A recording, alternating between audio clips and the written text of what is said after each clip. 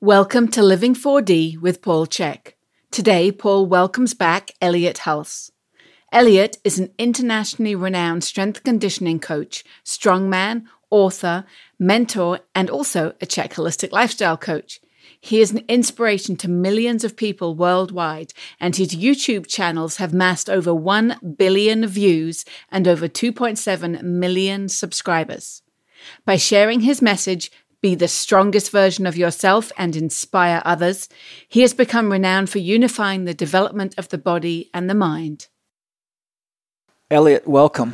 Thank you, Paul. And what a surprise. We have Elliot's wife here, Colleen. Colleen, welcome. Thank you. It's really a pleasure to meet you. Pleasure to meet you, too. When did you start taking courses with me? I was probably about 22 years old, so 2002? 2001. Wow, yeah, that's around when my book, How to Eat, Move, and Be Healthy, came out. Mm-hmm. So all these years, and this is the first time I met your wife. Yeah. And for those of you that can't see her, she's a beauty. Thank you. Elliot's got good taste. So does she. I think so. Yeah. Well, how exciting. And we've had a great day. We did a podcast for your show and had a great time lifting stones, and we drummed together, a little harmonizing. Fun stuff, eh? Yeah, we had a great time. How was your first introduction to the stone Buddhas? I know you've lifted strongman stones before, but these are a little different, aren't they? Yeah. These ones there's no shiny, soft, round surfaces like the ones we buy for gym training. These ones can bite. Yeah. A different level of respect is needed. Yeah. And you're in someone else's territory out there. There's biters out there. Yeah, those ants. Ants, scorpions, black widows out there, tarantulas out there, rattlesnakes. Mm-hmm. Yeah. But you both did, well, I knew you'd do good. I thrive on danger. Yeah, me too, man. I love it. It's really quite zen out there, isn't it? Mm-hmm. And you did great. Yeah, I enjoyed it. It's fun, isn't it? Yeah. Isn't it nice to be connected into the dirt like that? Yeah. And the sunshine and being in that little sacred circle out there, it's something special. Yeah, when you step into that circle, it was definitely an experience. Yeah. Mm-hmm. Yeah, like a throwback to primal times. Yeah. I don't like getting dirty, so having my feet in the dirt just made me really be grounded and focus on exactly what I was doing. Yeah. But once you're in it and you're into it, isn't it amazing how you realize the child in you really likes to be in the dirt? Yes. Mm-hmm. You know, I think it's just, if we weren't in the circle, you can see I've raked it up. It's not like if you step out of the circle, it's dangerous to be barefoot. Yeah. There's many things that will go right through your foot. Yeah. But in the circle, I try to be careful to clean it out a little bit. But you still get some zaps in there. You get some thorns. And I've been lifting heavy stones and stepped on like arrowheads that were under the surface, and they went right through my foot. That wakes you up when you got 200 pounds of rock in your hand and look down and a stone's gone through your foot. It's like, wow, you can really hurt somebody with an arrowhead. Mm-hmm. Yeah. So I got this interview, and Colleen's a surprise guest today, so I'm going to sort of just adjust it. But some of these questions actually are really amazing because I would love a woman's perspective on some of these, and I think you're the perfect one to do that. Mm-hmm. I'm happy to. So, one of the things, because people know you and I are connected in various ways, or that we're friends, or that you've taken courses from me and things like that. So sometimes when things come up on your website that triggers people, I get lots of emails and people, have you seen what Elliot put on Facebook? And, I can't believe he's doing that or whatever. But there's some things that went on lately that got my email box just popping.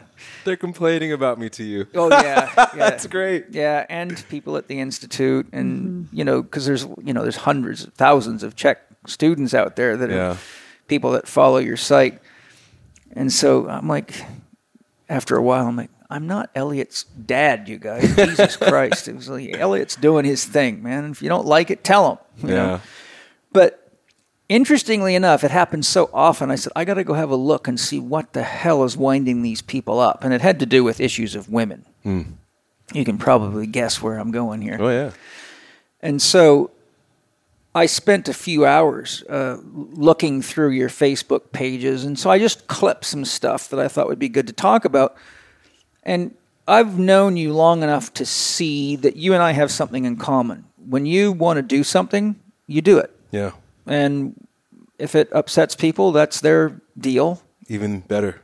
Can be, yeah. I remember when somebody was interviewing Madonna, after she put that book out with her and Dennis Rodman and nude pictures and her holding a cross to her vagina and stuff like that. And it just, the Christians just went crazy over that. And I saw an interview with her, and the interviewer said, well, how has all this backlash from the Christians affected your sales? She goes, the books are going off the shelf. I can't publish them fast enough. She goes, they might hate me, but they love reading that book. And I was cracking up. I go, just isn't that the closet truth, right? Attack in public, but then quickly take it home and read it. Oh, it's stimulating. Yes, it's so exciting. She's doing everything I wish I would do, but I'm too chicken. Right. So, first is, what have you been up to lately? I was really excited to hear you're going to go back into strongman competitions. Tell me a little bit about that. What's inspired that? Well, I mentioned earlier going into the tunnel, the healing experience for about 4 years. Yeah. There was, I say, my inner beta. Yeah. There were parts of myself that needed some attention and some healing. And a lot of it had to do with my relationship to the feminine. But as you understand, it begins with my inner feminine. And I think you and I had a conversation about that, the heart and the yin aspect and the feeling aspect and the intuitive aspect, all these things required some attention. Yeah. And as it was healing, as I was coming together, I was integrating, I was able to look up and recognize how I was behaving inappropriately or had just false paradigms as it related to the outer feminine women. We spoke about the mother, the relationship to the mother.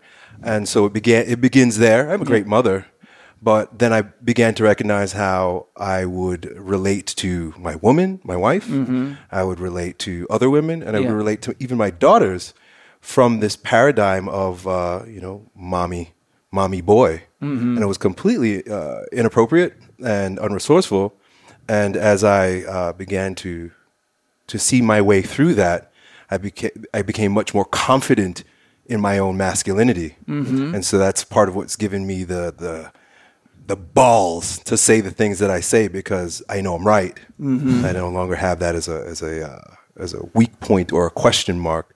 And it's as I heal, I offer perspectives just to maybe not heal but wake up aspects of the men that I work with so that they can heal themselves. Yeah. Looking at some of the comments on your Facebook. I don't normally go to Facebook. It takes an Elliot Hulse to get me to look at Facebook, but I did. And from some of the comments, I think some people are misunderstanding you, which is normal. I'm misunderstood all the time.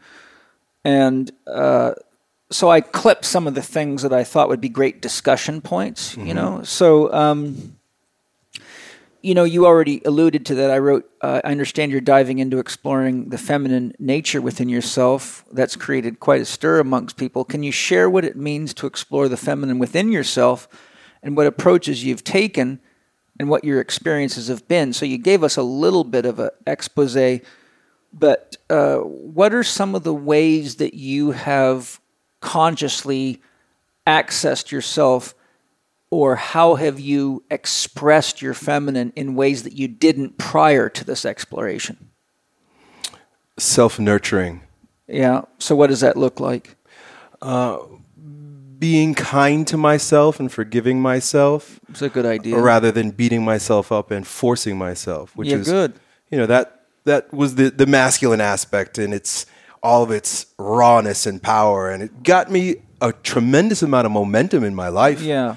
In business, in strongman, in relationship, and with my family. I mean, just take it on. I have this one picture of me holding an Atlas stone on my shoulders, and someone superimposed a globe on it. Yeah. And that's just been my mode of operation for so long that when I decided to look at myself a little deeper, I don't want to say that it was imbalanced, but not totally integrated with another part of myself that I knew was there a long time ago.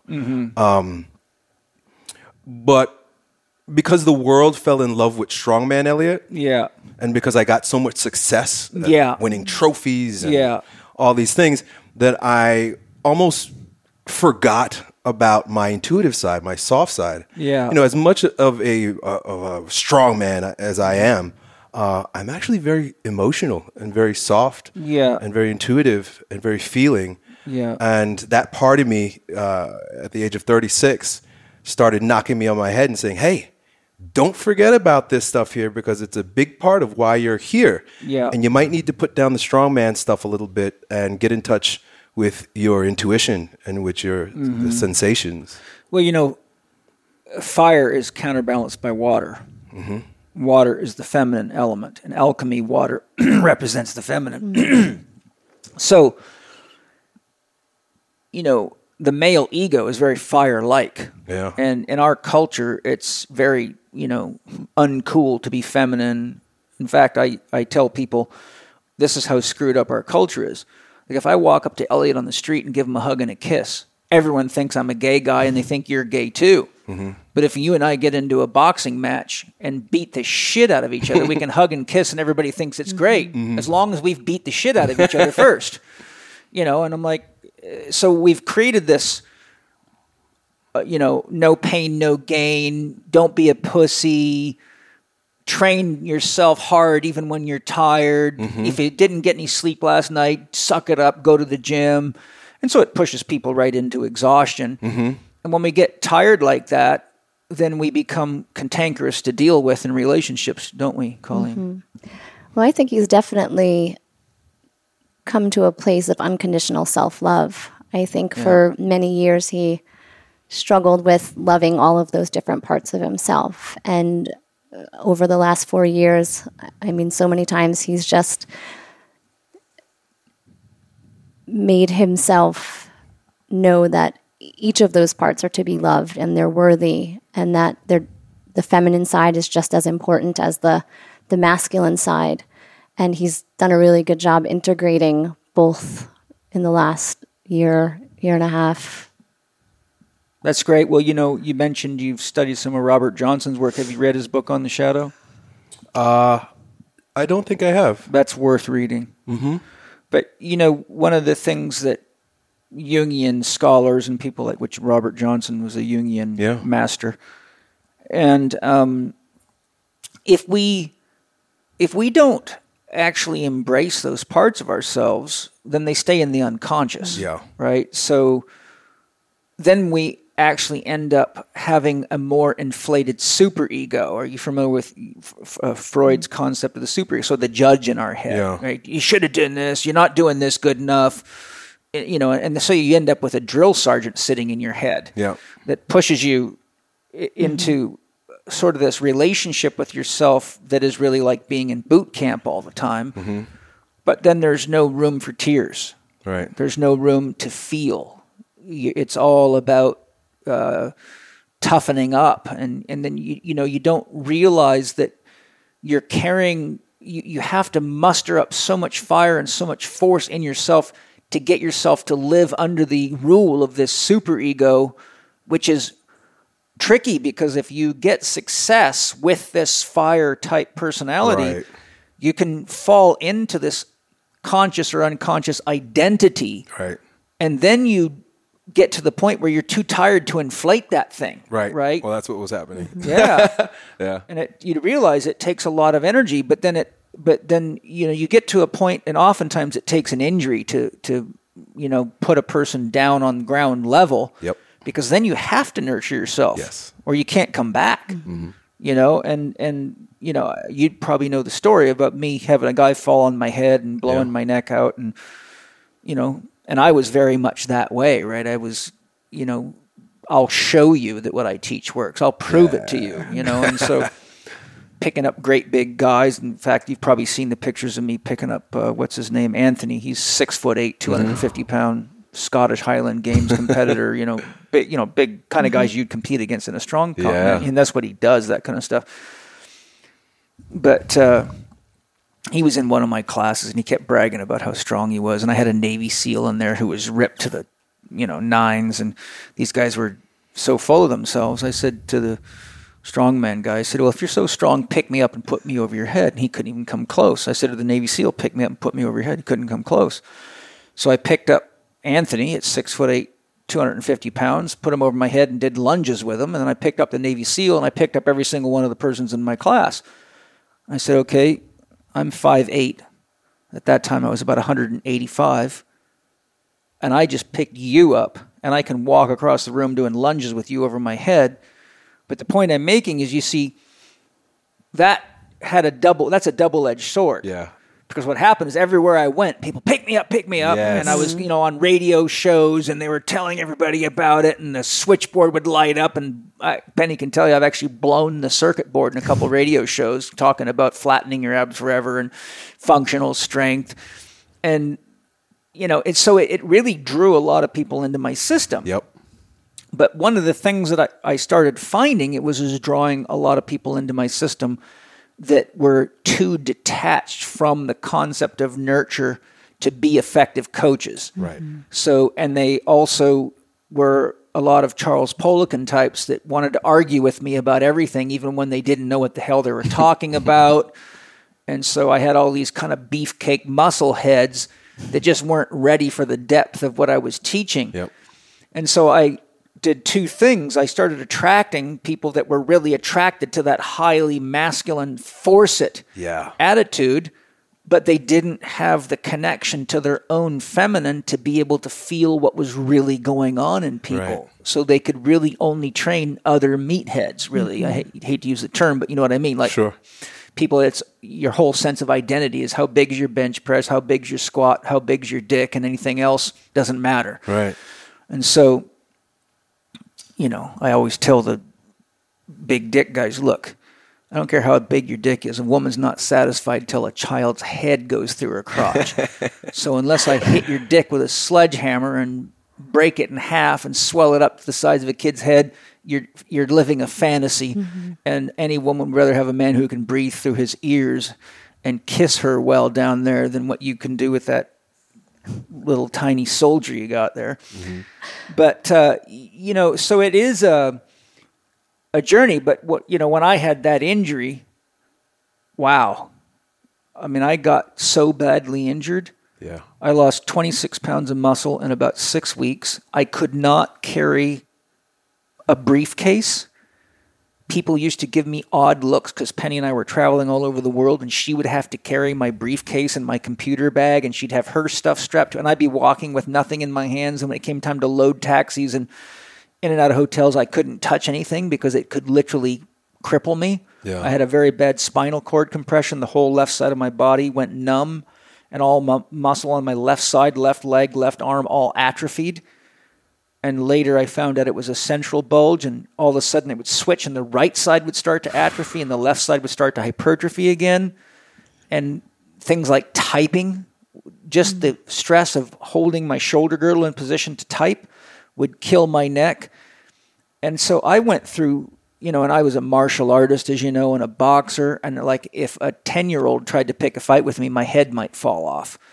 And so I'm like, oh my God, I couldn't protect my family. I couldn't protect Penny. I got forced so deep into the feminine of myself where I had to listen to people. Yeah. I had to communicate with them. I couldn't be aggressive with them. I couldn't pick a fight with even a wimpy guy because I literally might break my neck. And I went through an identity crisis, just kind of like the experience you're describing, where you get forced into yourself. Yes. And it, I still nurse it today. I mean, I have to be very careful with heavy overhead lifting. And funny enough, though, when I lift heavy stones, because of all the odd angles, it has a balancing effect on my body. Mm-hmm. If I do a deadlift workout, it'll hurt me for 3 days. It's like too much load on my neck. I can manage it, but it's like chronic aching pain. Yeah. But if I go lift stones, it's like wake up the next day and I feel like somebody gave me a massage and I went to a chiropractor. Yeah. And that was one of the blessings of the stones. I learned that to do that type of work, you have to use everything in your body, and your body figures out how to balance itself.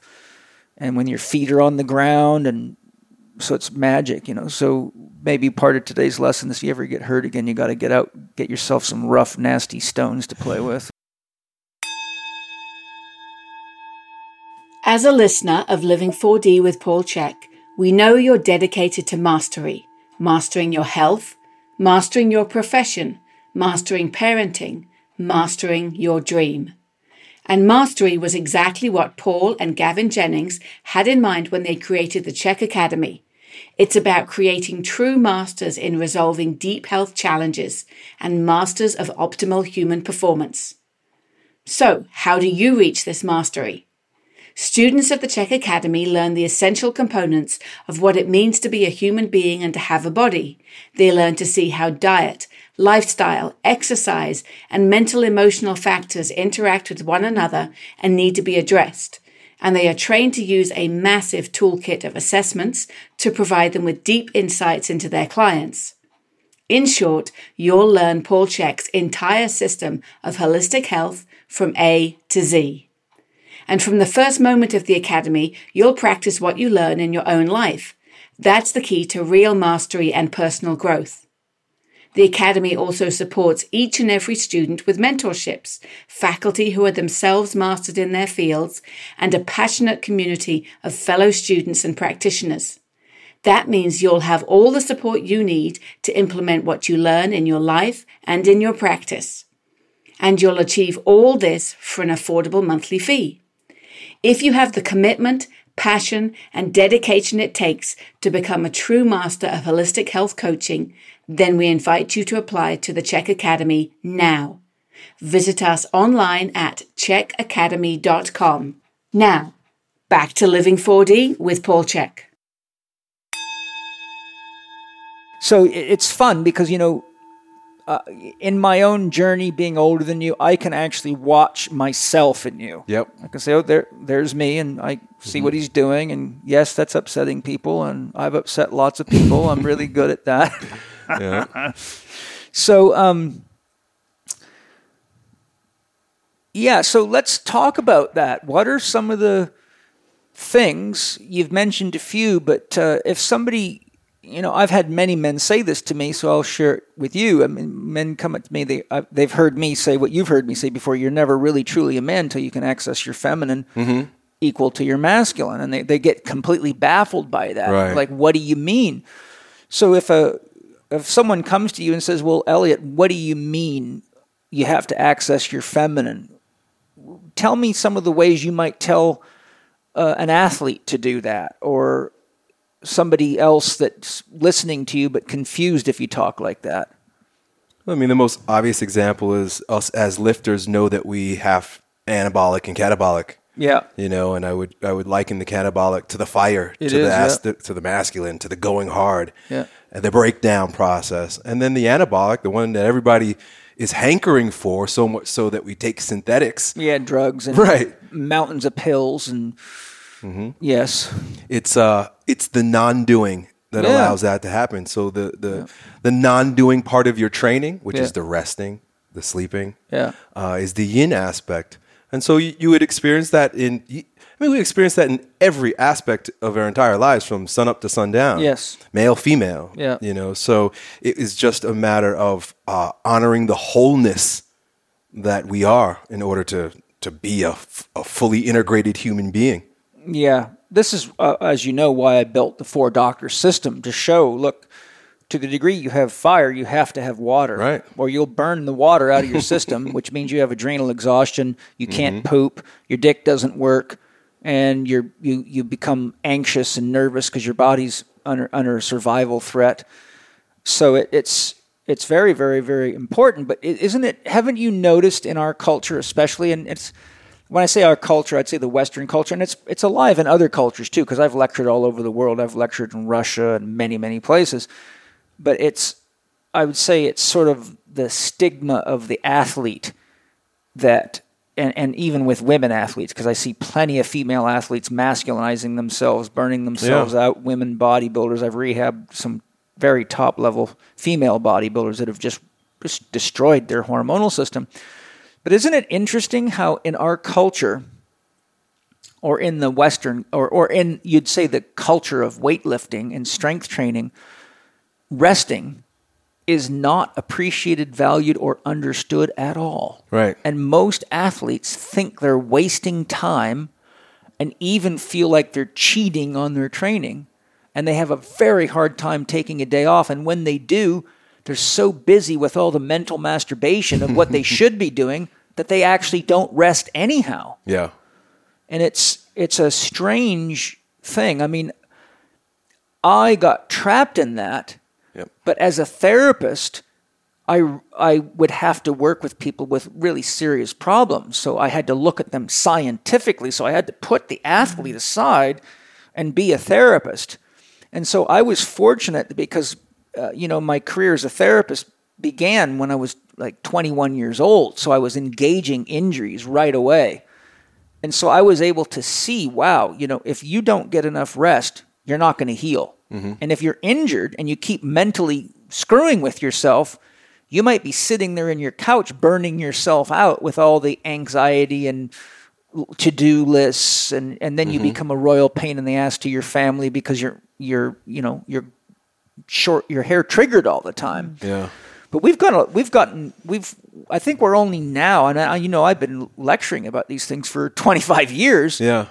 But I think only now today are athletes, I watch bodybuilders talking about this now. I see powerlifters talking about this. It's like they're now just getting the importance of rest and the importance of water, and you couple water with rest, with stretching, with joint mobilization, with massage therapy, with meditation, and your anabolic power goes up a lot, doesn't it? Mm-hmm.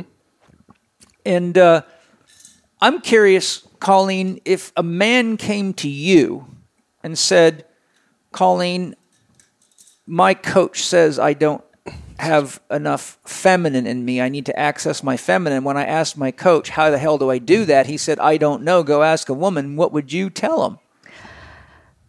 I think yoga is an amazing way of accessing the feminine. I saw Elliot do that for 2.5 years, 3 years, and I saw his feminine coming out. Yeah. I think learning to yield.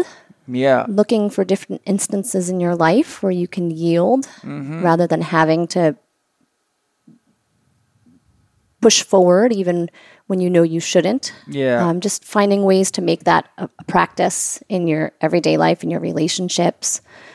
You have to be careful with yoga in our culture, though, because they've turned yoga into combat ass kicker. Not the one I do.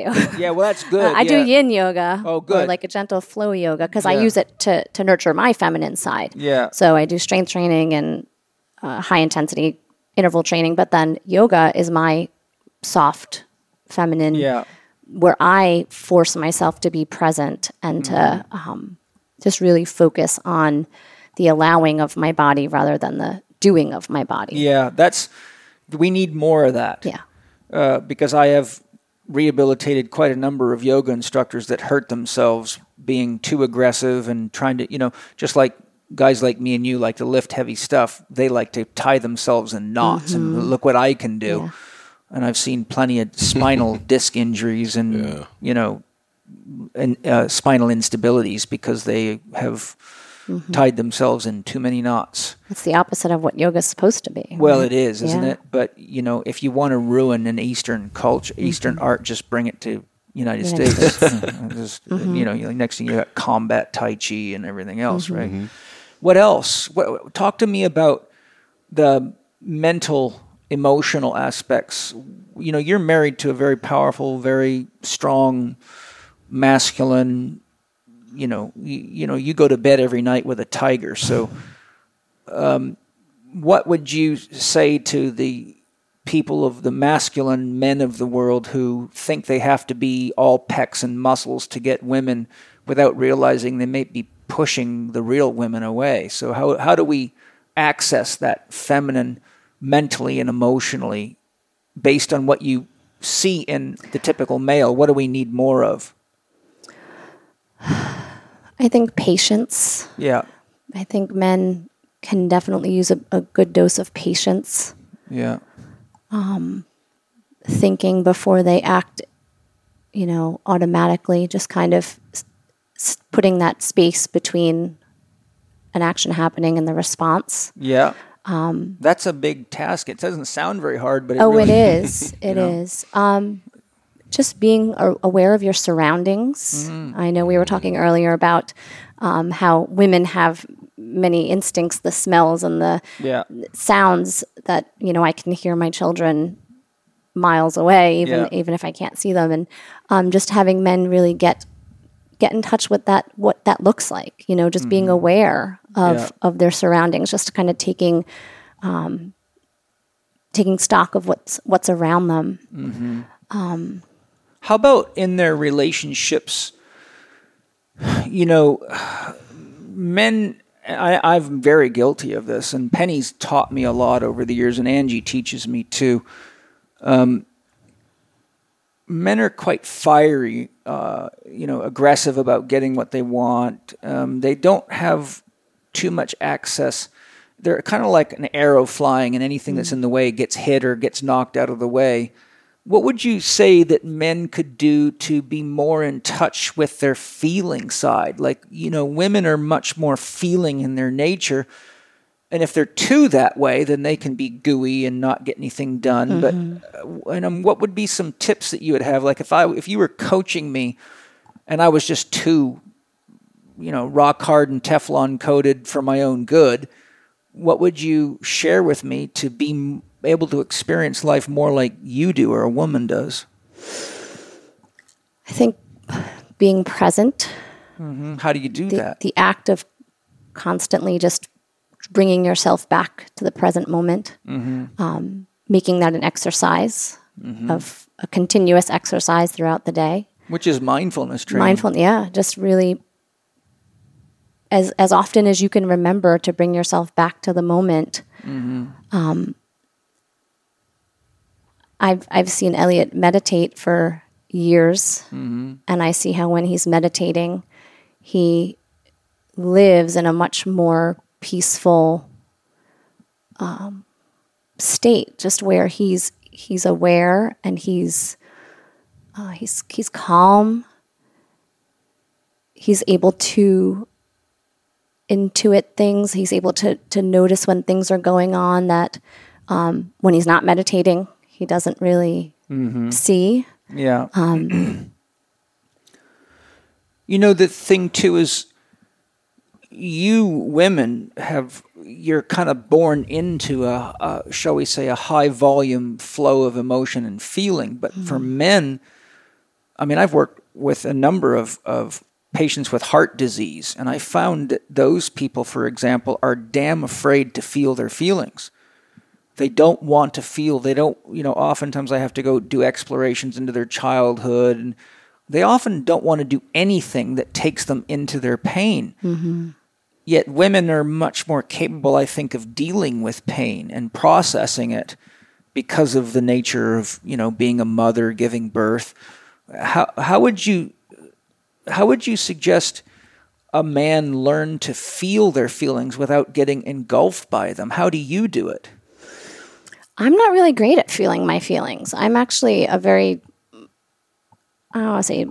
pretty detached. Yeah. Elliot's definitely much more feely than I am. That's interesting. Yeah, he's definitely much more in his feelings and his emotions, especially over the last couple of years. I really feel my feelings with my children, with my husband, in my relationships. Yeah. And just allowing yourself to be in relationships with people that you can be vulnerable with. That's a secret thing right there, isn't it? It is. And that's very hard, isn't it? It is. Elliot, I'm not, you share as much as you want, but I'm just kind of have this urge to say, Elliot, being vulnerable for a guy is pretty tricky. How do you deal with that? Obviously you're open to being vulnerable because you say and do things that can, wind the Christmas tree right up, as I do. How do you make space in you? What would you describe vulnerability as? I don't think a lot of people actually really know what that means. I think it's just a word we use like God, but they don't know what it means. What does it mean for you to be vulnerable?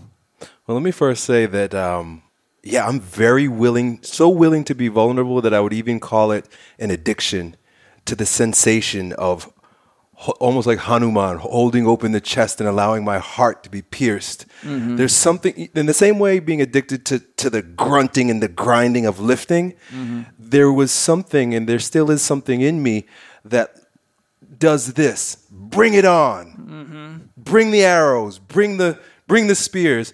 And the willingness to be hurt, mm-hmm. the willingness to be subject to ridicule and pain. Mm-hmm. Again, if it's a challenge for some people, for me, it almost becomes, I get a thrill out of it. Mm-hmm. You know, it's like some people jump out of airplanes.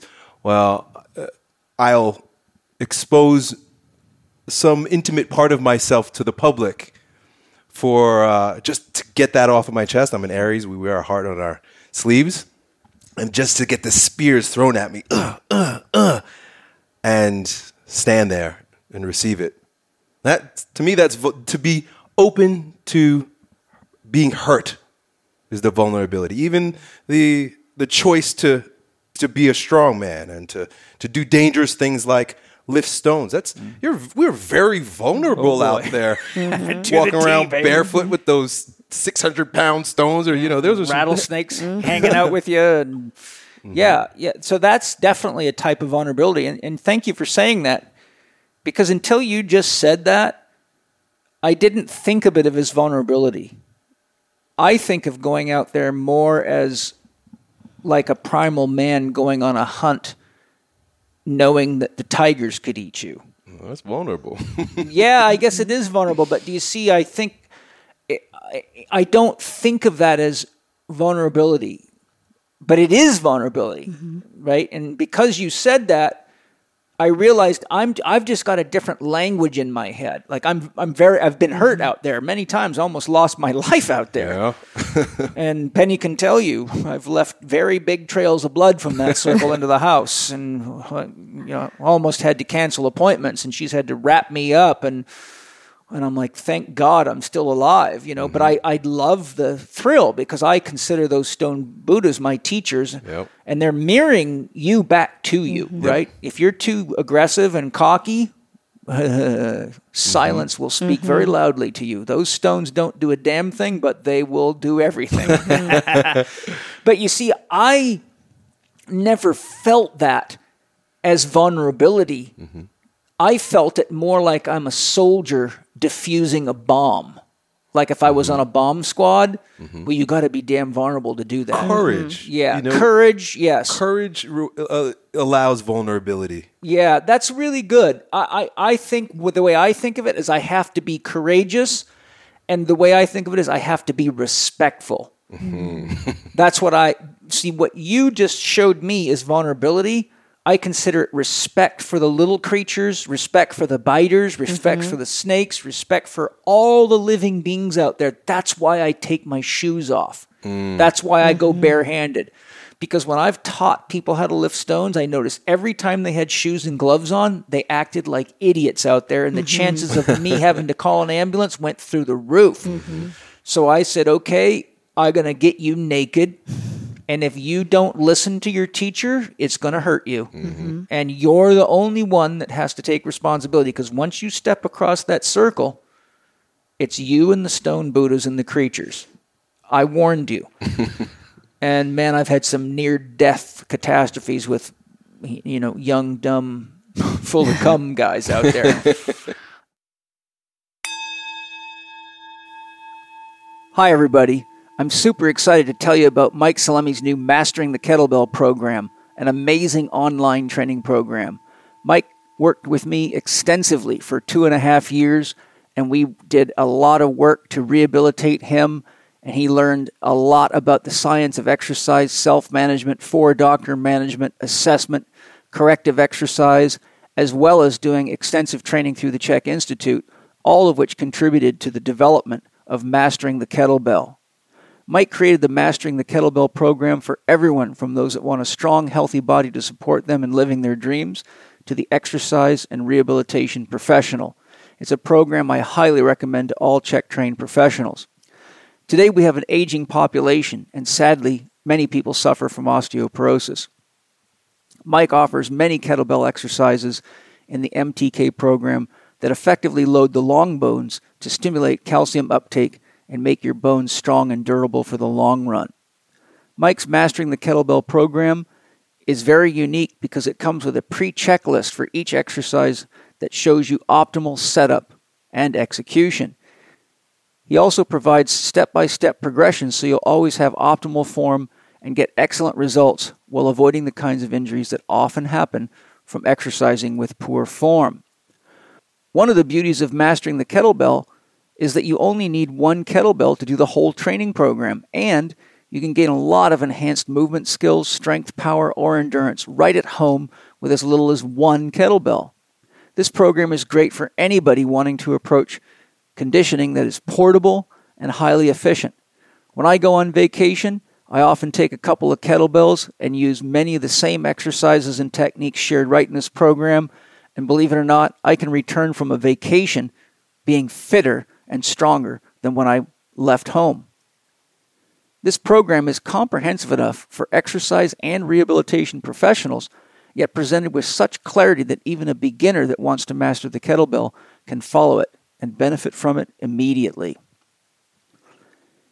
If you thought that mastering the kettlebell may be too hard or technical for you, don't worry. Mike has a beautifully designed support system in place. He offers a Facebook community to support you in getting your questions answered and share ideas and concepts with other kettlebell enthusiasts. You can also email Mike directly for support, and he will answer your questions. In addition, you can book private mentoring time with Mike in person or at a distance using Facebook or Skype. I can assure you from the bottom of my heart, Mastering the Kettlebell is the safest, most effective kettlebell training program in the world, and you can do it from the comfort of your own home. You can even take your phone or tablet into the gym or onto your porch or backyard and follow along with Mike as you learn through practical training. I can give you my personal word that this is the world's best kettlebell training program, and it's a blessing that you can do it from the comfort of your own gym or home. Don't get older, get stronger with Mastering the Kettlebell. Amazing concept, though, that you just made me aware that I am very vulnerable out there. Mm-hmm. Which is very helpful because I always thought that I was being respectful. So my rule is if it hurts you to lift it, you're doing it wrong. Mm-hmm. And you're probably hurting it. Now people say, how can you hurt a stone? Well, you can hurt the creatures on the stones. You know, it's more of a concept that I work with, right? It's about being respectful. I'm out there to create beauty. I'm not there to force things into place and show everybody how strong I am. Yes, I love to do that. Like that's the male in me. It's the kind of the athlete in me.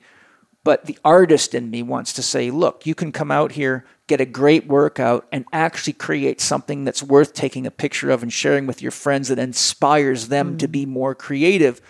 And I love to do art. Sometimes I just don't have time to do art.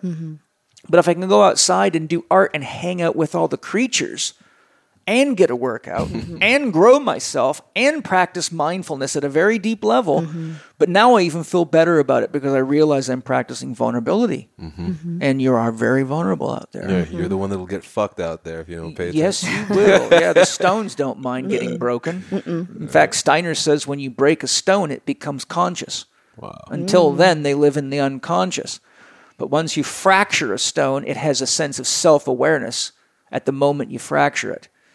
And in shamanism, if you work with an object like a stone and you infuse your consciousness into it, it becomes a living being, and it's called an amulet. That's what a healing amulet, that's what healing stones are.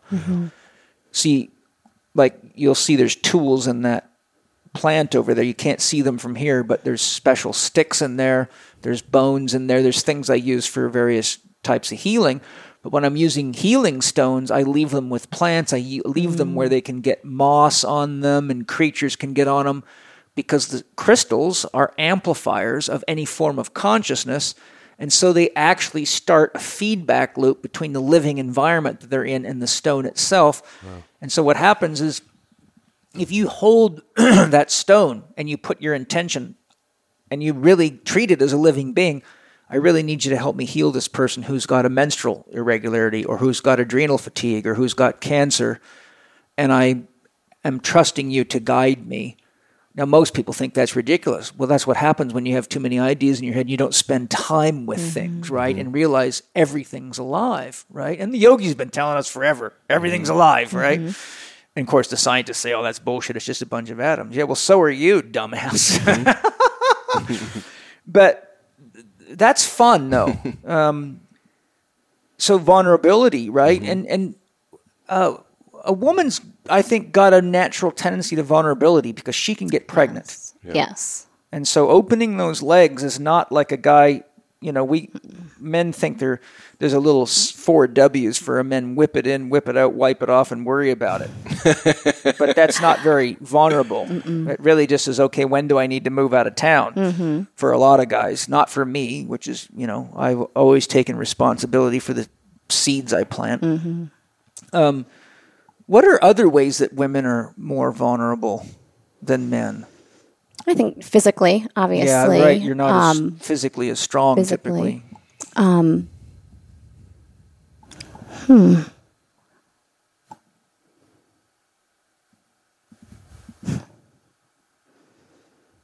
Where do you feel vulnerable, Colleen, in your life? When do you have to accept you're in a vulnerable situation? I often don't feel very vulnerable. Well, you got a tiger tamer for a husband. I mean, I think that I don't want to say it's the reason why it works, but because I feel so safe. Yeah. Because I feel so protected. Because I feel my children are protected. I feel my home is protected. I feel.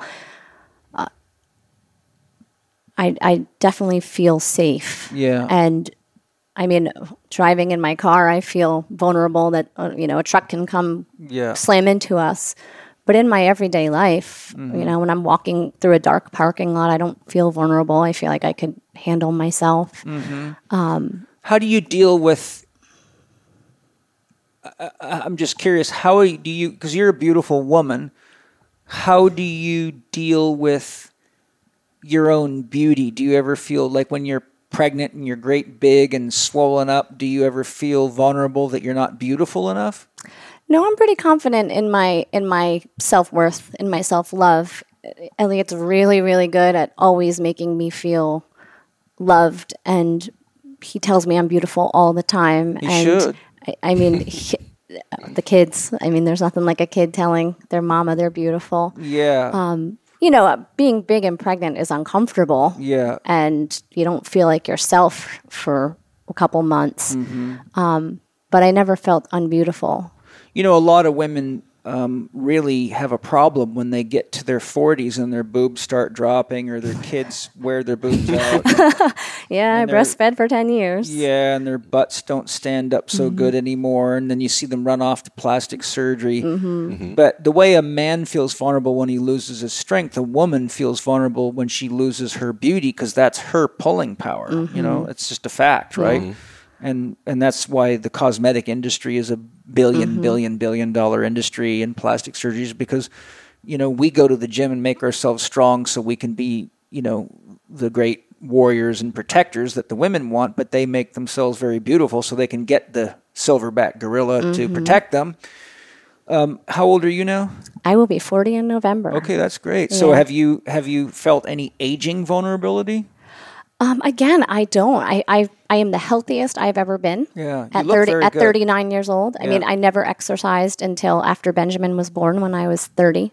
Never exercised. Wow. So I've only exercised the last 8 years, and I've been feeling healthier and stronger, and I've had more energy. I sleep better than I ever have in my entire life. Yeah. So I don't want to say I'm reversing the hands of time, but in a lot of ways I feel like I am. Yeah. Just to have the energy that I had when I was 20. I have more energy now than I did when I was 20. Yeah. For a woman with 4 kids, right? Yeah, 4 kids. Yeah, if I would have looked at you, I would have probably guessed you were about 35. I'll take that. Yeah. And I mean, again, because I have a husband who, even with sagging boobs and body changing and wrinkles appearing, I mean, he's so supportive. He's so encouraging, and he He's makes probably me part feel. of the reason they're sagging. Well, no, it's those kids. Yeah. Mana won't let me touch mommy's boobies. Yeah, well, if you're nursing or pregnant, it's not fun to have anybody near them. Yeah. No, I mean Mana, my little Oh, boy. you're a 3-year-old. If I try to touch mommy's boobs, he hits No. me. No, Yeah. no, Daddy. Yeah. Those are his territory. Yeah. We're concerned now when Zoe comes, how he's going to deal Is he with still that. nursing? Oh, yeah. No. Okay. She started getting very run down, and the midwife said, I think Mana's taking too much out of you because she breastfed, I think, for about 2.5 years. Yeah. And then she couldn't sleep because he wouldn't stop getting on her boob all night. Yep. And he was pulling her nipples and Biting. yeah, and biting. And she just reached the point where she was so frustrated. She's like, I got to get him off. Yeah. And so it was, first it was a bit hard, but we found something quite magical. Angie figured this out by accident. Mana is very affectionate to his mother. He can be hard on her boobs, but he's very concerned. So when one time, I don't remember exactly what happened, but he hurt her, and she said, ow, and he had hurt himself many times as a kid, as you know, and so we called that an owie. Mm-hmm. So he knew what an owie means. So when Angie said, ow, that really hurts, he realized he'd hurt his mother. Until then, he didn't realize he was hurting his mother. He thought it was just irritating. Yeah. And so to him, it was like a game. Oh, well, I got to just figure out how to get more. So what she did was she got some Band-Aids because he'd hurt himself and had to have Band-Aids before. And she put these big round Band-Aids over her nipples and said, Mommy has an owie. She said, you can touch them, but you can't suck them and you can't pull on them. Mm-hmm. And so in his mind, he was being empathetic to Mommy. Yeah. And it only took about 2 or 3 days. Mm-hmm. And then he stopped trying to suck them. Mm-hmm. And he said, Mommy has an owie. Yeah. And so off he came. Yeah.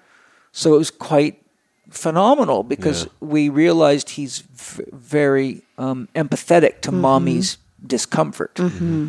So it was quite a miracle because she was getting quite grumpy. Yeah. It's like he got to make the choice. Yeah, he got to make the choice out of concern for Mommy. Yeah. You know, if we would have just said, here's the boob. Mm-hmm. Oh, I don't want you to do it. He would have just said, screw you. It's too good, man. Yeah.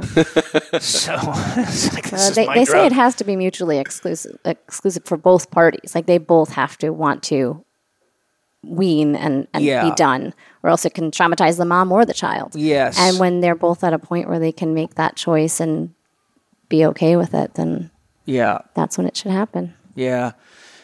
Well, interesting. It's fun to talk to you about this because I'm actually learning that something I never would have thought of. You actually carry a lot of masculine energy. Yes. And he carries a lot of feminine energy. Yes. But looking at the two of you, you wouldn't think that. It's a pretty awesome dynamic. Mm-hmm. He has a lot of masculine and feminine, and I have a lot of masculine, and I'm nurturing my feminine. My feminine was very strong when I was pregnant and nursing and nurturing, but now that the kids they're not nursing anymore and they're independent beings. Yeah. My masculine is definitely coming out. Yeah. I mean, with starting to strength train and I mean, I've always been a type A go-getter, you know, focused attention type person. But I see how my feminine energy kind of has dwindled a bit since the kids weaning from the breast and kind of coming back to myself, coming back to me. Penny's very masculine in her way of relating. She doesn't talk a lot. She's very business oriented, bottom line, get the job done. She's very feminine in how she processes her own inner world. You know, Angie is a very unique mix. She's very feminine in relationship, but she can be very masculine. Like she can tell the dirtiest of the dirtiest jokes. Both of them are willing to get their hands dirty. Both of my wives are MacGyver chicks. Like they'll build a whole house for you, man. They're like, get out of the way. We're remodeling this house, and you just go smoke some pot or do some Tai Chi or stack some rocks. And I'm like, cool, because be in your feminine. I spent half my life doing all that on a farm and, in trade schools. And I'm like, I'm done with all the toys, but I got my MacGyver girls. But it's an interesting dynamic how we each have, there's women that are just like so feminine. They're, a wind will blow them away and they cry about anything. But then you get a Gabrielle Reese who has got that some feminine in her, but she can be as masculine gets. But then there you go, Laird Hamilton and Gabby. Those are two forces of nature right there. So I think powerful men draw powerful women. You have to need that equal and opposite. Yeah, otherwise it just doesn't work. Yeah. It just doesn't work. And you can appreciate the opposite in your partner. Yes. Where you're weak and they're strong, and you're strong and they're weak. It works out when you can complement each other's strengths and weaknesses and energies. Yeah, absolutely. And I can see you guys have a great dynamic, and it's beautiful. It's really beautiful to have 4 kids and to have 24 years of marriage and still love each other like that. That's really lacking in the world today, isn't it? And I think it's important for you, Elliot, as a teacher and a leader to have that stability in your life and see, look, this is what it looks like. Yeah, and it's possible. It is possible. I think too, we have a real problem in our culture today with the constant need for instant gratification. Yeah.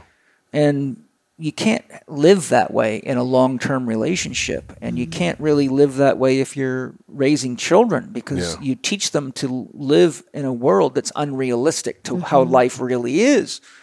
You can't just have a new car just because you want one, right? You can't just buy a new house just because you want one. And if you do, well, guess what? You'll die working to try to make the payments, and you'll end up with a disease, and they'll bury you in a graveyard, not in the backyard of your house. Yeah, right. What a shame. Yeah, exactly. All this, and I didn't get to stay at my house. Right. I want to be buried with my house. Yeah, I'm buried, yeah. There's a couple of things. This is an interesting one. I found this quote on your Facebook thing, and there's 2 things I want to ask you about. And I'm curious what you feel it implies or means to you. And this one is going to be fun for Colleen to jump in on. Train yourself not to need sex or emotional aid from women. When this is done, only will she not have power over you, but most importantly, you would have gained power over yourself. MG Toe motivation. Train yourself not to need sex or emotional aid from women. When this is done, not only will she not have power over you, but most importantly, you would have gained power over yourself. Now, this is one of those double, triple bottom statements, right?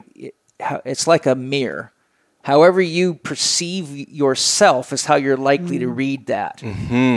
Don't you think? And so I often write quotes like that just because it mirrors the person back to you, Like, if you want to meet God, look in the mirror. Well, you can get a lot of reactions from people out of that. Oh, that's bullshit, Or, God's not in the mirror. God's up there.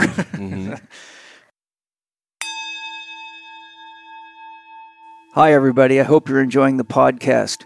If you've been following my work for any length of time at all, you know how important organic food and organic farming is, not only for the health of the soil and to protect all the little beings in nature from toxic chemicals and throwing nature completely out of balance, which directly affects us, but also for our own health and well-being. We all need nutrient-dense foods for body-mind well-being, and I'm so excited about the Organifi line. Organifi is a product line made of certified organic source materials, and I've checked this out personally. I can guarantee you that. One of my favorites that I've recently tried is their red juice, which has acai and cordyceps infused into it.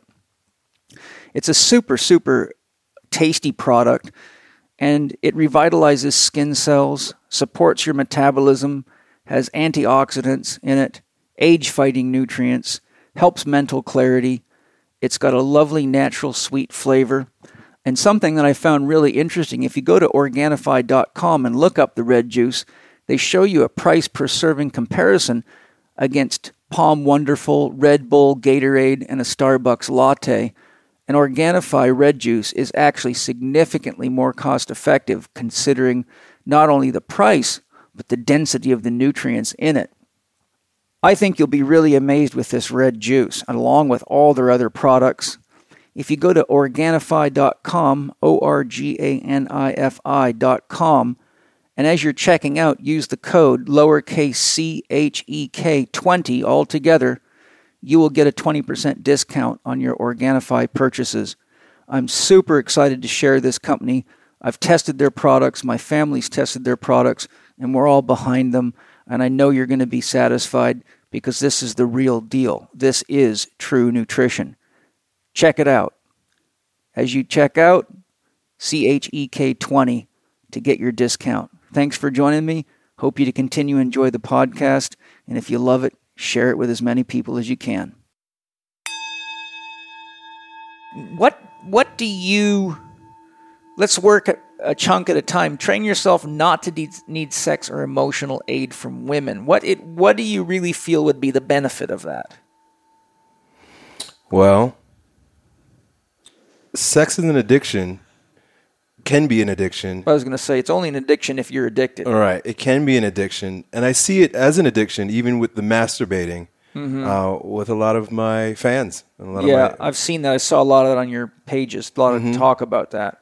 And a lot of the things that I throw out there in that way is more a matter of trying to support my fans where they are at. Yeah. And they're the ones that introduced me to MGTOW, which is what you read there, and the red pill. They woke me up to these ideas because they were asking me questions about them, and just as many questions as I would get about how to do a heavier deadlift. Yeah, I would be getting about how to deal with this heartbreak or how to deal with this woman. I'm so head over heels with her, but she won't pay attention to me.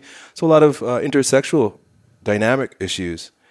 And so one of the things I've come to understand about what they're dealing with is this addiction to sensation, this needing to feel good, this needing for ejaculation, for ecstasy is really what it is. We were talking earlier, you were talking about this people going out into the Amazon and having the ayahuasca trips, and then that just becomes an addiction. You're not resolving anything in your life. You're not moving forward in your life. You're not making any sense of any of this. You're just addicted to the sensation of going out there and blowing your mind out. It's a thrill-seeking thing. It's a thrill-seeking not a spiritual development thing. And so when, just like a drug dealer, if you got to go to that drug dealer to get your high, you're subject to that drug dealer and whatever they want to charge you, wherever they want to take you, wherever they want you to meet them. And so a lot of these men are losing themselves to the addiction to sex, and they give their power away to women. So they no longer have the sense of self that's associated with making clear-headed decisions. It often comes from a place of neediness. So I'm not going to say this because, well, I want to get that vagina, or I'm going to pretend to be this so I can get the vagina. It doesn't matter what she does as long as I continue to get that vagina. And so when I post something like that, it's a mirror for myself, reminding myself of these things, but then also to show them where, look, if you're wanting to get your power back, if you're wanting to have a sense of self, if you're wanting to have a sense of purpose in your life, you're wanting to have self-respect and for women to respect you, you've got to break yourself from this almost almost needing like a childhood of mommy. neediness. That's exactly what I was going to say. That's what I say to them. I said, they just you're drop wanting from the mommy boobs to the pussy. Right. You're wanting mommy right now. Yes, it is very true. Yeah, it's interesting. I could elaborate on that for hours and hours. This is one of those. This is perfect for what is actually classically called contemplative meditation. You familiar with Christian contemplative meditation? So you take something like that and you meditate on it. and you just post it. You might write it down and you just read it over and over like a chant, and then you go into silence. What does that really mean? Yeah. There is no God but God. What does that really mean? Right? I and my Father are one. What does that really mean? Right? So you can look at that intellectually and just start masturbating with it, head fucking yourself. But contemplative meditation means you drink that into your soul and you sit with it and you plant it like a seed and see what grows there. And this thing, because it has enough polarity in it, it can really stir you up inside. Yeah, it was very triggering. Right? Yeah. It stirred me up when I read it too. Part of my healing process also was being able to look at what sex is to me, and we've been having sex since we were 14 years old. Yeah. I don't know myself without her. Yeah. And so, during this process, I began fasting and pulling away sexually from Colleen a little bit, just so I could see, like, wait a second, what is there of me in absence of the, constantly going to the source and needing.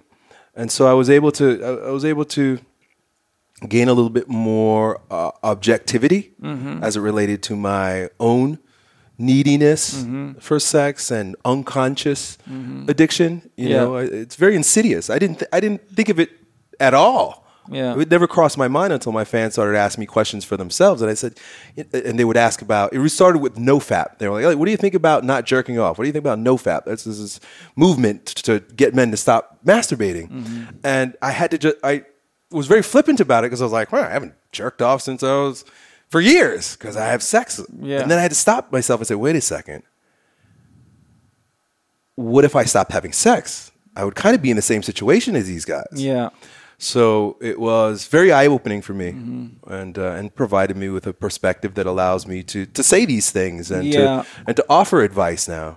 Yeah, it's interesting because when I was younger, I really had a hunger for sex, and that was one of the challenges in my first marriage. Is I was so focused on my work and growing myself as a person, because as a kid I was, not great in school, and I was always told you'll never amount to anything. And so I had to prove to myself that I could be somebody in the world. So I was very focused on mastering whatever I did, from boxing to motocross racing, because if I could win, then I could reassure myself that they were wrong. Yeah. Right? And so what that did was it created laser focus in me. And how that played out is, after my first marriage, I found that sex actually got to be quite a big distraction, because usually with sex with a woman, especially in the initial year and a half of a relationship, they're as much hungry for it as you are, and sometimes more. I mean, a healthy woman can usually just mow down the average guy. I mean, I've had girls that could take a football team down, and I had to get all the power tools out and get every trick and read books on it and how to do yogic breathing, and I'm like a Navy SEAL trying to see if I can just tap this girl out, and it ain't easy to do, So I started feeling, after a while, like it was a double-edged sword, because the better I did in bed, the more they wanted me in bed. And though I enjoyed it while it was happening, I found myself coming home for sex in the afternoon or for evening, and I got to get this article done. I'm going to need, to get back. So I'd come home, think, okay, I'll eat dinner and leave in an hour. Well, shit, I'm in bed for 2 hours doing gymnastic sex, and then it's like, oh, freaking hell, how am I going to get this article done? So I actually started getting to the point at times where sex got in the way of me accomplishing my mission. And I think that's part of it too. I think a lot of these young guys don't have a mission. Right. So they've just, they fall back into pleasure, pleasure, right. Video game addictions, constant distractions. And that's, I think, boils down to lack of initiation. Yeah. They haven't become a real warrior. They don't have anything legitimate to fight for, so they're playing with their dicks and chasing pussy, and they're really just children in semi-adult bodies, and so they get sucked into everything. Yeah. And I never had that problem, and I never felt that women were taking my power away. I felt that if a woman took my power away, it was because I let her do it. Yep. I gave it to her. Yep. And it's my fault. Yep. And so one of the things that I looked at this and I said, well, this is really putting a lot on the shoulders of women. This is very Christian, biblical, making women bad. So what the religious priests did was because they were practicing celibacy and they couldn't handle women being around. So what they did as a shadow compensation is they made women bad.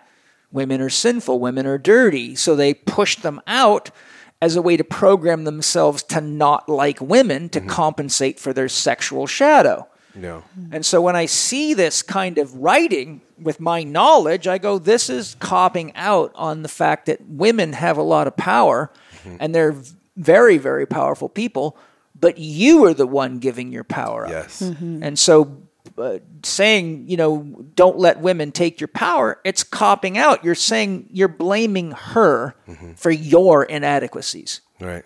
And so that's one of the reasons I wanted to bring it up. When this is done, not only will she not have power over you, but most importantly, you would have gained your power over yourself. Yeah. And power over yourself is getting clear on what you're here to do and getting out there and doing something about it. And coming home at the end of the day to celebrate contributing and saying, Mama, let's make love and celebrate, right? And you see the same thing with pot and recreational drugs. I tell people, I don't have anything against recreational drugs unless they're addictive, then it's another ballgame. But if you want to smoke pot, then go do something and come home and smoke pot to celebrate that you've actually made a contribution to the world. But if you're smoking pot all day, one, you might cut your finger off with that saw that you got in your hand. Two, you might crash your car because you're stoned. Who wants somebody to work for them that's stoned? Unless your job is to roll doobies all day and grow pot plants, which pretty much that's getting to be a big industry now. Yep. So when I just thought this was a neat one to talk about. Yeah. Colleen, what runs through you as a woman when you hear a man say, train yourself to not need sex or emotional aid from women? When I first read that, my first thought went to, I think, the very clear reality that many women use sex to manipulate men. Yeah, they do, yeah. To take advantage of them, to get them to do, say, be whatever they want them to be. Yes, or to cut the sex off. In order to control what they want in the relationship. Yeah. I know enough single people and I see it with the younger people that we know how it's just what many women do. I think it's detrimental for the woman to do that. I think it harms any relationship that you could potentially be in with someone.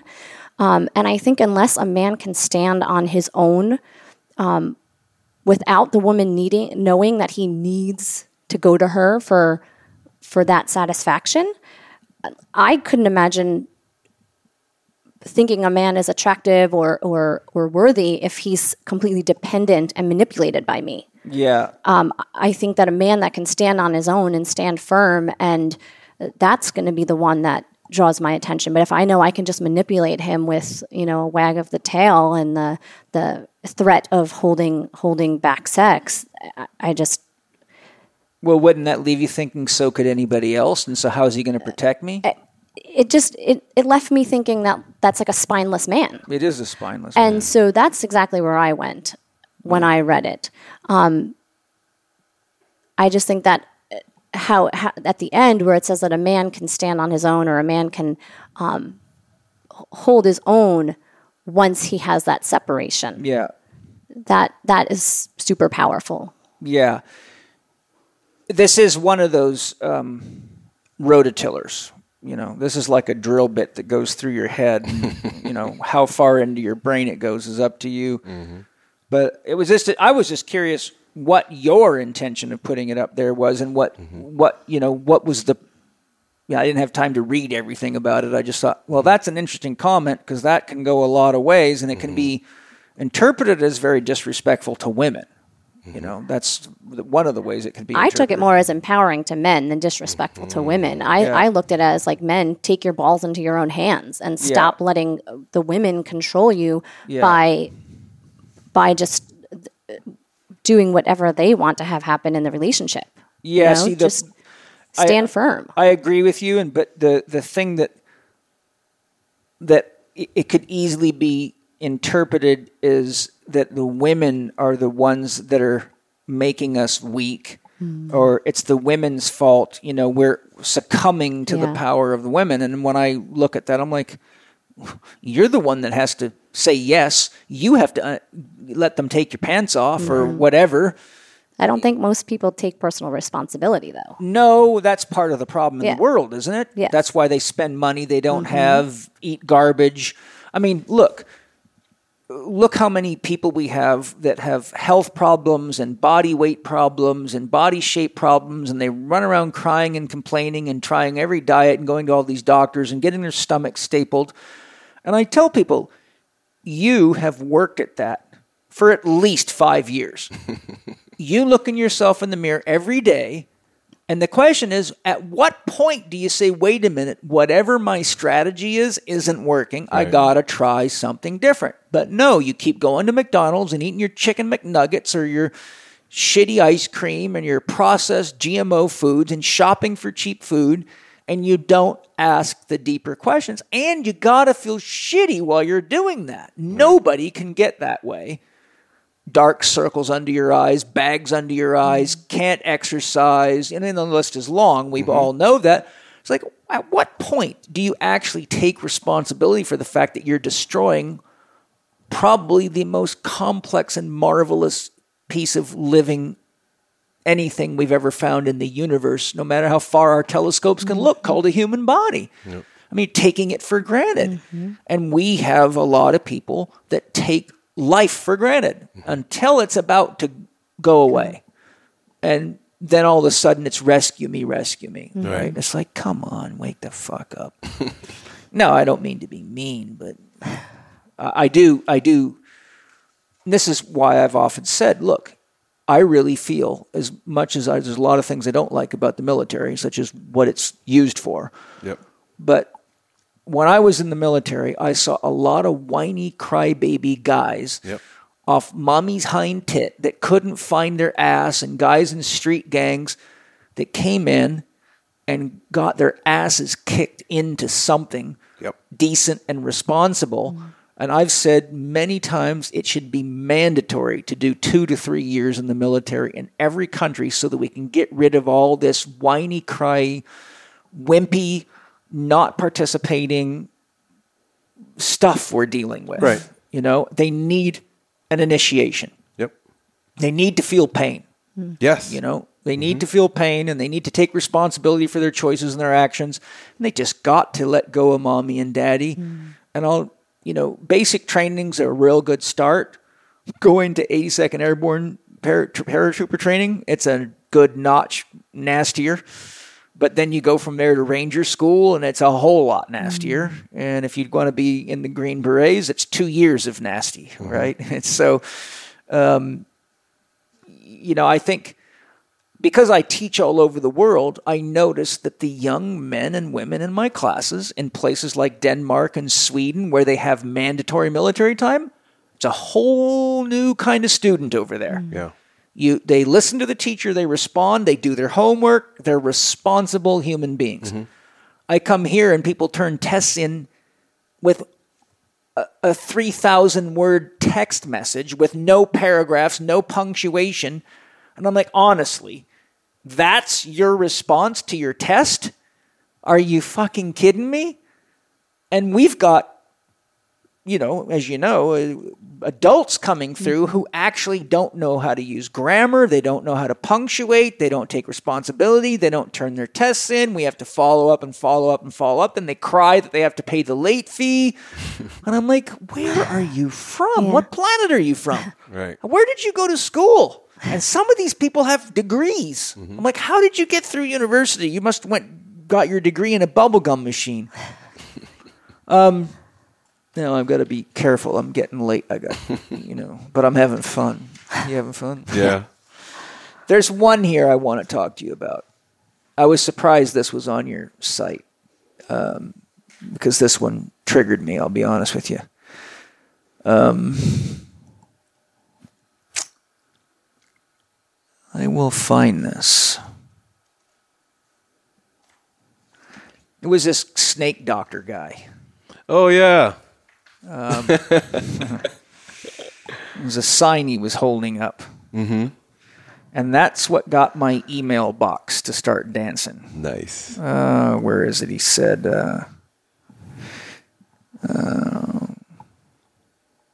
I can say it because I remember. yeah, fat women are gross. Stop eating, you fat pig. Mm. And him holding a sign. Mm-hmm. The name of the post was "Fat Women Are a Product of Weak Men." Okay, yeah. Still, when I look at that and I see that written, I say there's a man who needs a trip to obesity. I'd like to take his soul and plant it in the body of a fat person that knows nothing about diet, does their best, reads all the stuff in the magazines, talks to the doctors, takes the pills, does everything everyone tells them, and can't figure out why they're getting fatter and fatter. Doesn't know what a fungal infection is, doesn't know how to rotate food, doesn't know they have leaky gut. Like, think of the average woman out there who is going to the store shopping, hasn't been educated by the Czech Institute or an Elliott Hulse, and can't figure out why no matter what diet she tries, starvation, this diet, the rabbit food diet, the paleo diet, and she's frustrated and confused, and then she sees something like that. I mean, to me, I just saw zero empathy there. And I'm like, okay, I got to talk to Elliott about what the fuck the message from this snake doctor is. What the fuck's the message on that one? Well, because it pissed a lot of people off. Yeah. Man. I probably got 15 emails and text messages just from that alone. Mm-hmm. And people saying, I can't believe you still talk to Elliott Hulse. You should tell him he can't be a Czech professional anymore. And I'm like, what the fuck is going on, man? Elliott's really got the cage going this time. I'm like, and well, so I said, okay, I'll have a repost. look. Mm-hmm. Yeah, it was a repost. And so his point was that fat, gross women are a product of weak men because weak men don't speak up and have standards for how they would most prefer women to be. And so women in this world can get away with just being fat, sloppy, and gross. Mm-hmm. And men who are pussy addicted won't stand up and say anything. How could you be pussy addicted and let your woman get fat and sloppy? I mean, that's just like, I tell people the day you can't see your own genitals, you don't know what the hell's growing down there. That's, especially a vagina. It's a warm, wet place. It's not a place you want to not manage well. So when I see women like that, the empathy in me, and having been a therapist for 35 years, I mean, I've had women crying their fucking eyes out because they've tried everything and they're getting worse. And of course they try the standard medical stuff because they're in a country that believes that doctors knows what they're doing. Yeah. And I can't think of a single man in my life that would let his woman get fat. That either he's fat with her because he's got the same problem, but I mean, maybe I just don't have enough contact with the typical male out there, but I can't even count all the women I've rehabbed from serious problems that, oftentimes started off like as maybe a menstrual irregularity or an ovarian cyst problem or a digestive problem or a sexual trauma is very common. So you're talking about people that got problems. These are more in terms of women who have no shame. I'm fat, and you're going to just deal with it. Yeah. I've got your children. And so fat and arrogant It's kind of what he was ranting against. Yeah. I personally wish that would have been a bit more clarified, because I think it triggered a lot of people to read into it. It made me want to ask you what's going on, you know, because at no point in my relationship with you would I ever have expected to read that on your website, because the first thought I had is, I wonder what the fuck Elliot's wife's going to say when she sees that. Well, I didn't expect to see it on his site either. Yeah, I'm curious. I'm glad it was taken down. Oh, well, it was up yet the other day. I know Instagram, like community guidelines, it was considered hate speech. Oh, I was on Facebook. Oh, okay. I guess it was still there. Yeah, and then there's still lots of talking about it. Well, I definitely didn't agree with the lack of empathy that it put out there. I personally, it made me a bit sad, Elliot, because I know you well enough to know that I don't think you have any negative energy toward women, and that you care for people. I think it's just being very confused, right? And I think he was trying to incite some discussion. He's very good at putting up posts that will trigger people. Yeah. Open conversations about things that people aren't usually willing to talk about. Yeah. Or even consider, you know, because it's so vulgar that people don't even want to talk about it, but now people are talking about it. And I think that's probably what his intention was. Yeah. To get people to have the conversation. Yeah. I can appreciate that. I can't pass any judgment because, you know, lots of people get mad at me, and you know, I've had long letters from Christians about how I'm going to burn in hell, and everything. I've seen it all. So I think part of the challenge is that I don't know how people interact with these mediums like Facebook. I'm not one of those guys. I'm too focused to play all that fucking game. I don't know how people do it. I mean, I put an Instagram live on in the middle of the workday, and somehow there's like 1,500 people on, and they're all supposed to be at work. And I'm like, you know, I've had to fire a lot of people for shit like that. You got people that you're paying, and they're not working, and they're on their computers and on phones doing all this shit. So what my point is that I'm looking at it, scanning it. And so once I saw that, I'm like, what in the fuck? No wonder people are pissed off. And I'm like, what is Elliot actually trying to do here? And so here's where I think what happened, because this is what's been told to me several times. Elliot's fallen in love with this snake doctor guru guy. And that's how it's being perceived. Yeah, okay. They think that you have now fallen under the persuasive power of this guy as a guru, and that's why you're posting stuff like that.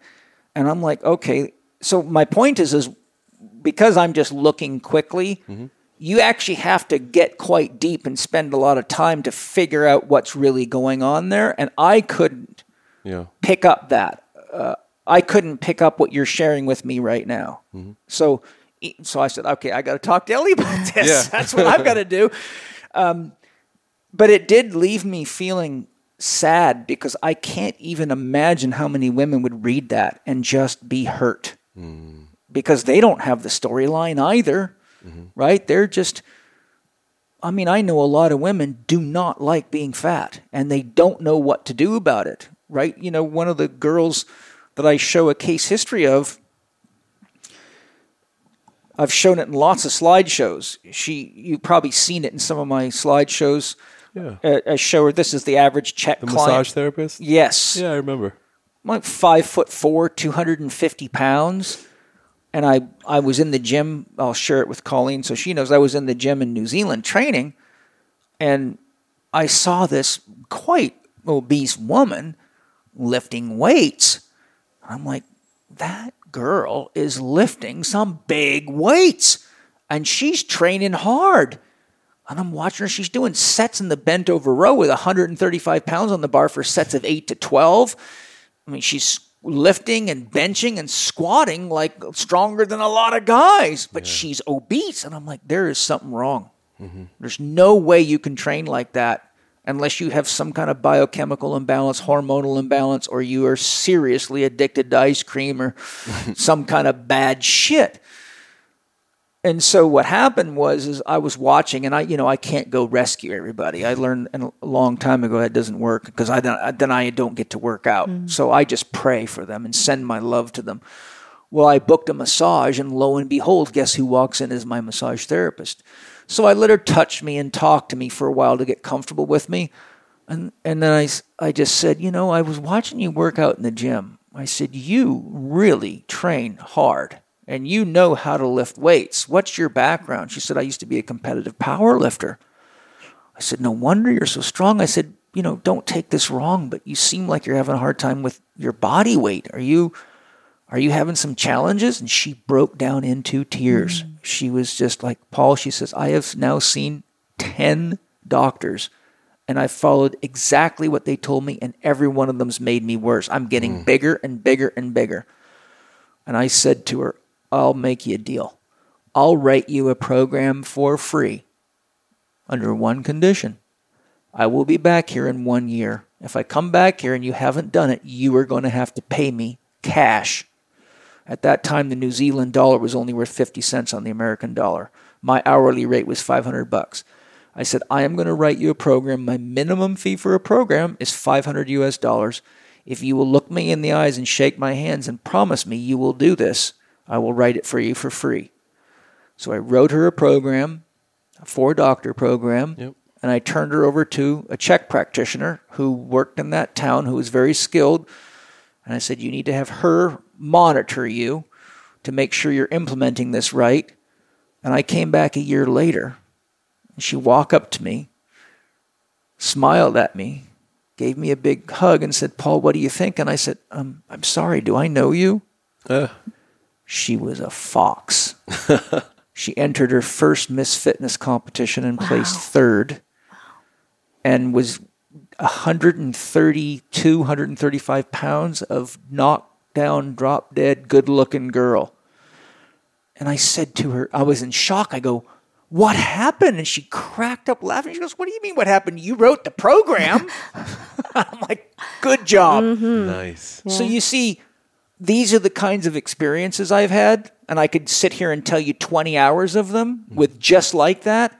So when I read something like that, I think of what would happen if she would have read that the day that I was in the gym with her, and she was struggling like hell and scared to death and getting worse under the advice of doctors. And so that's what triggered me when I read that. So I think sometimes shame could be a good motivator, though. I think sometimes people hear things that are hurtful, and it forces them to look in. It forces them to consider. Yeah. Just I didn't like the post. I didn't like what it said, but I think anger is a better motivator than shame. Shame makes people small. But that could definitely make people angry. I mean, that definitely made people angry. It made me want to have a talk with the snake doctor. No. So I'm going to talk to this guy and see, because that would be an amazing conversation. He reminds me a lot of you. Oh, yeah? Yeah, you guys are even your history is a lot the same. He's kind of grew up on a farm in Canada and swears all the time. Yeah. He's a kid, but... you notice I cut back a bit. Did you? Yeah, I guess. Penny's always on me. Well, he's a kid. He reminds me like of a younger version of you. Yeah. Well, I was pretty He's really abrupt. I mean, just abrasive. Yeah. And shame and triggering and getting people angry. I mean, Osho did it all the time. Oh, my God. And before we were talking about vulnerability. Yeah. Again, I kind of get a kick out of that. Like, there's something vulnerable about putting something out there like that and pissing a lot of people off and getting them in their feelings, because in that state, something can shift. Yeah. The thing that I learned the hard way, though, is you can lose somebody who really needs your help. That's why Penny doesn't like me to swear. Yeah. She says, Paul, you can get the same message off without losing people. And a lot of the people that you feel you're not credible because you swear too much need your help. Yeah. So she says, if you really want to do your work to the best of your ability on this planet, you got to figure out how to get your message to the maximum number of people. And she says, if all you want to do is coach rugby players, swear away. Right. So that's a tightrope, and Osho walked that tightrope too. Mm-hmm. And I know Osho better than most people do. I've devoted 5 years of my life to studying him, and I guarantee you, if Osho comes back, he'll be a lot gentler because like attracts like, mm-hmm. and he attracted the FBI and the Christians, and he lost. He lost. And he got into behaviors that did not reflect his spiritual development at all. Yeah. Right? He went too far with it. And so I don't know. I just wanted to talk to you about it because people's impressions were that you had fallen in love with this guy and you were under some kind of guru spell. And I'm like, wow. That doesn't sound like Elliot, man.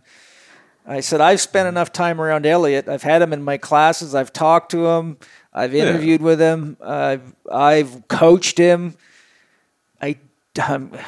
Elliot doesn't even guru worship me. I'm a pretty smart guy. You're as close to it as it gets. Yeah, I'm like, I don't know what this snake doctor guy's got going on unless he's poisoned Elliot with some kind of very expensive designer drug. I don't think Elliot's in love with this guy. No. He might, have an interest in him, but the point is people got the impression that, that you had somehow fallen under his spell or something. See, that's the other thing too. I like throwing things out like that to see where people are at.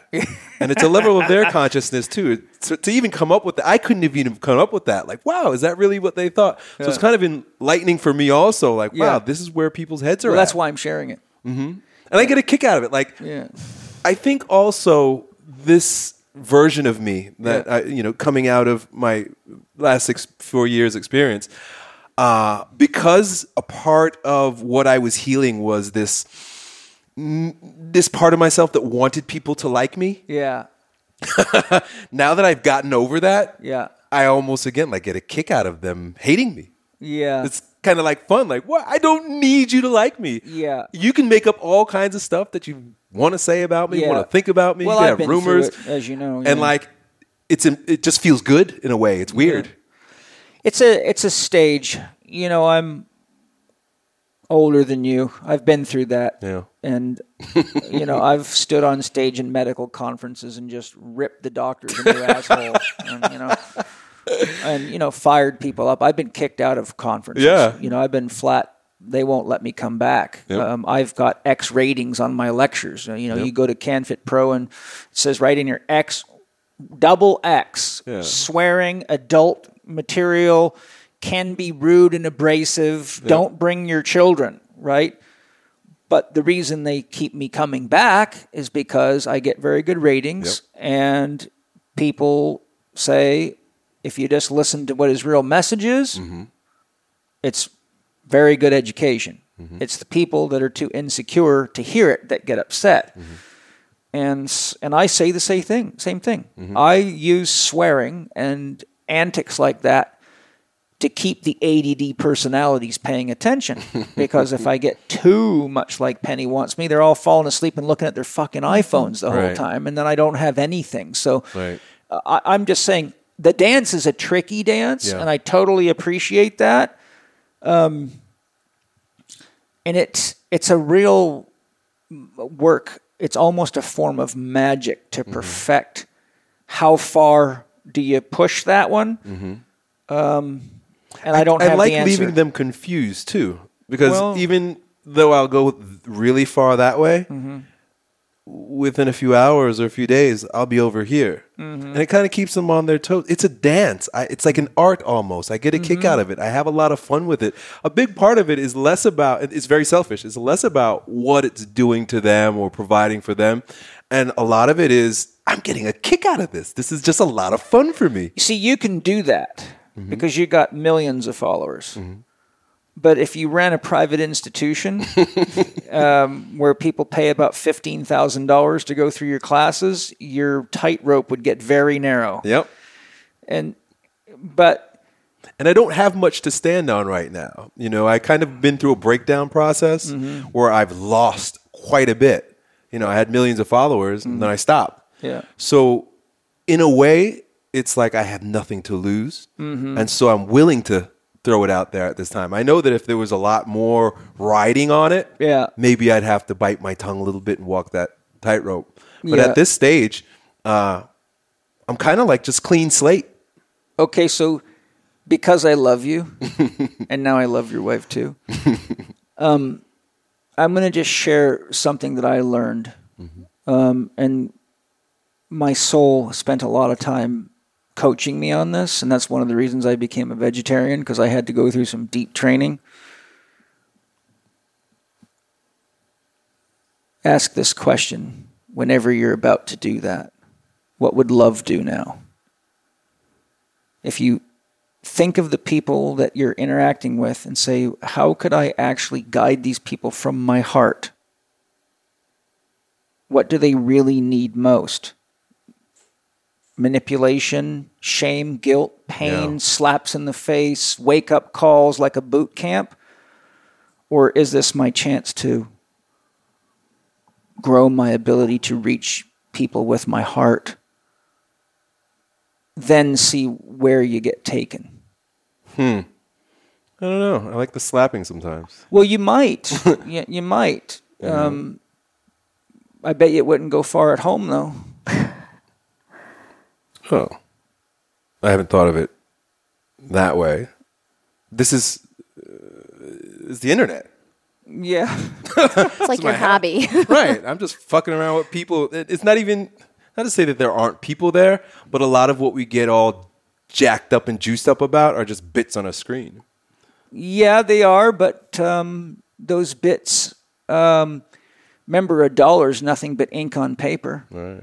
A marriage certificate's nothing but ink on paper. But you live your life to honor it, don't you?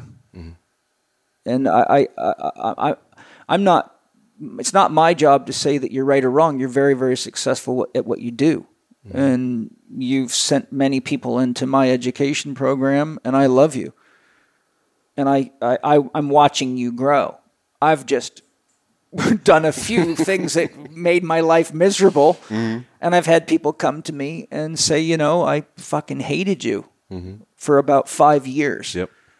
And it was only after I talked to the 47th person that really had a different perspective of you that I realized that I should take another look. And so now I'm back. Yeah.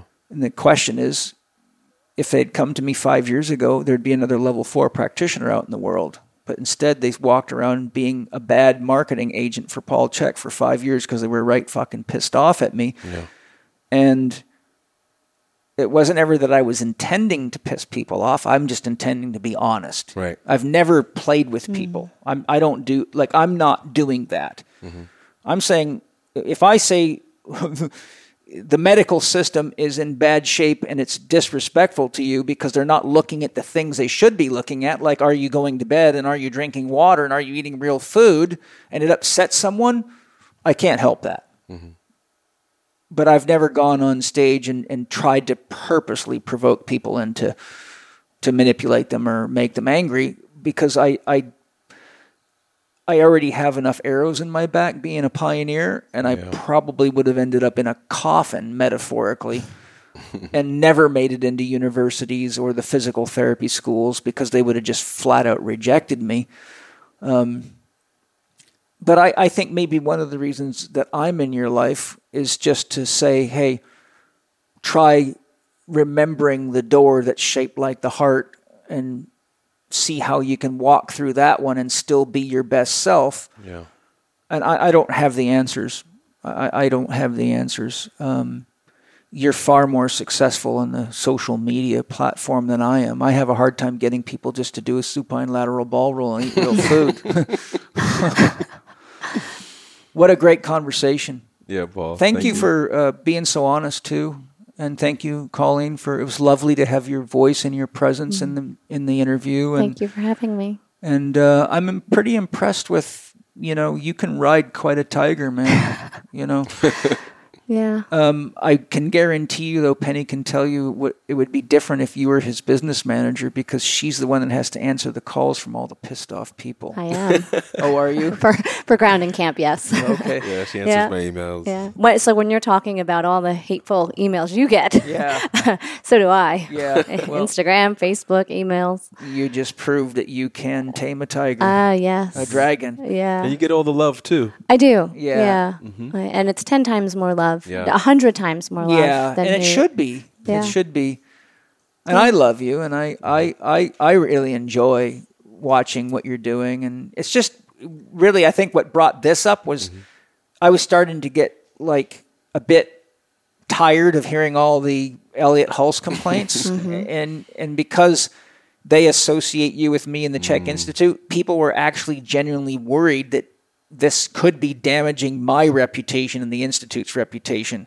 Okay. Because of that connection. So I finally said to Penny and Angie after about the 15th one, I'm like, okay, I'm just going to go look and see what's going on. And when I saw that snake doctor thing and that sign, I'm like, okay, I can see why people are getting pissed off, because it's kind of, from their perspective as a therapist, it's not very therapeutic, right? But from the perspective of entertainment or getting a conversation going or winding people up just to make them look in the mirror, well, it worked really good. It worked very good. It was, it was a smart bomb. Bullseye. But anyhow, thank you guys for your love, and thank you for lifting stones and blessings on your adventure back into your strongman career. And I'm looking forward to having you up here again and lifting stones, and I hope you come with them next time too. Absolutely. Yeah, for sure. And maybe we'll have all your kids out there lifting stones. Yeah, they're dying to come to California. Yeah. Are they at home? Yeah, they're with my parents. Oh, or good. with your They're with your go back and parents forth. today. Oh, yeah. Okay. That's good. Yeah, we've got a lot of support. Grandma and grandpa times. It's great stuff, They're not even answering the texts because they're so excited to be at grandma's house. Oh, that's a good thing. Yeah. That's a good thing. Probably makes you feel that you can relax because absolutely. they're fully engaged, Yes. protected, and loved. And that's great. Yeah. All right. Well, listen, let's do this again. For sure. Have a great rest of your trip. Thank you. Thanks, Paul. Okay, guys, I hope you enjoyed this. And if you haven't looked into Elliot's stuff, I doubt there's many of you that haven't, but go out there, and when you go watch Elliot, he might wind you up, and just know that's what he wants to do. So if you're one of these people that's getting controlled by a woman's pussy, that's not her fault, it's yours. If you're addicted to video games, that's your fault. It's not the game manufacturer's fault. If you're addicted to junk food, that's your fault. Yep. And if you can't manage yourself, well, that's probably your fault too. So there's my warning. Paul Chek and Elliot Hulse both get X-rated warnings. Lots of love. Lots of love. Thank you for listening to Living 4D with Paul Chek and today's guest, Elliot Hulse. You can find Elliot online at elliothulse.co or on his YouTube channels, Strength Camp and Elliot Hulse. Follow Elliot on Instagram at Elliot Hulse and find out more about the Strength Camp and Grounding Camp programs at strengthcamp.com and groundingcamp.com. Follow Paul on Instagram and Twitter at Living4D Podcast or on his YouTube podcast channel, youtube.com/Living4D with Paul Chek. You can watch more on Paul's blog at paulcheksblog.com and the Czech Institute's blog at czekinstitute.com/blog.